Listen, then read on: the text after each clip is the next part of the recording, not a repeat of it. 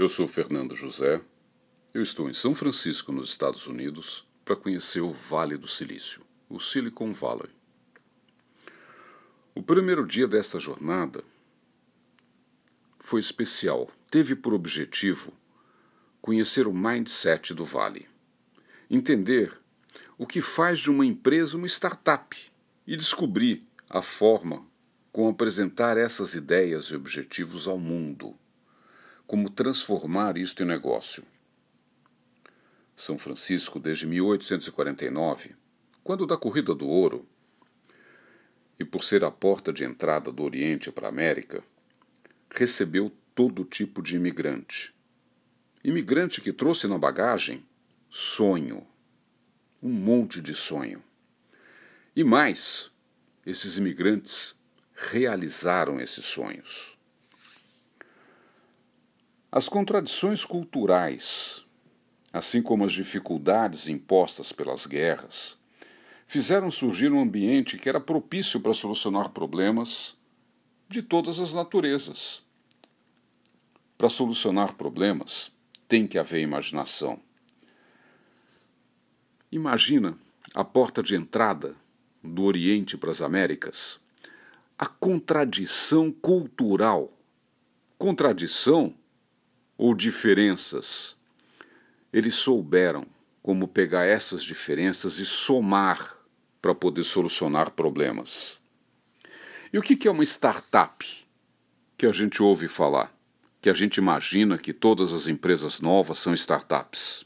Não. Startup é uma empresa que gerencia o caos.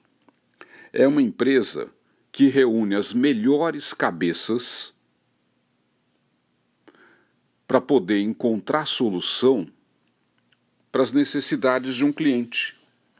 Essa solução precisa vir de uma maneira inovadora, de uma maneira simples. Uma startup não tem tempo para poder ficar fazendo plano de negócio, esperando um monte, não. Tem que encontrar uma hipótese, validar e colocar o produto no mercado. Tem que acelerar de 0 a 100 como faz um carro de corrida. E tem que levar essa solução antes que o cliente tenha problemas novos, produtos novos, recursos novos. Tem que aproveitar o momento. Isso é uma startup. Startup não faz mágica. Startup, ela é uma solução real, concreta, focada, dirigida. Os melhores profissionais estão ali pensando em como solucionar um problema. E aí vários exemplos que a gente pode depois conversar e que todo mundo vai ler em todos os lugares. Mas vocês conseguem imaginar o que é a potência da Amazon? E será que a Amazon é só uma empresa que vende livro? Não. Tem muito mais por trás disso tudo.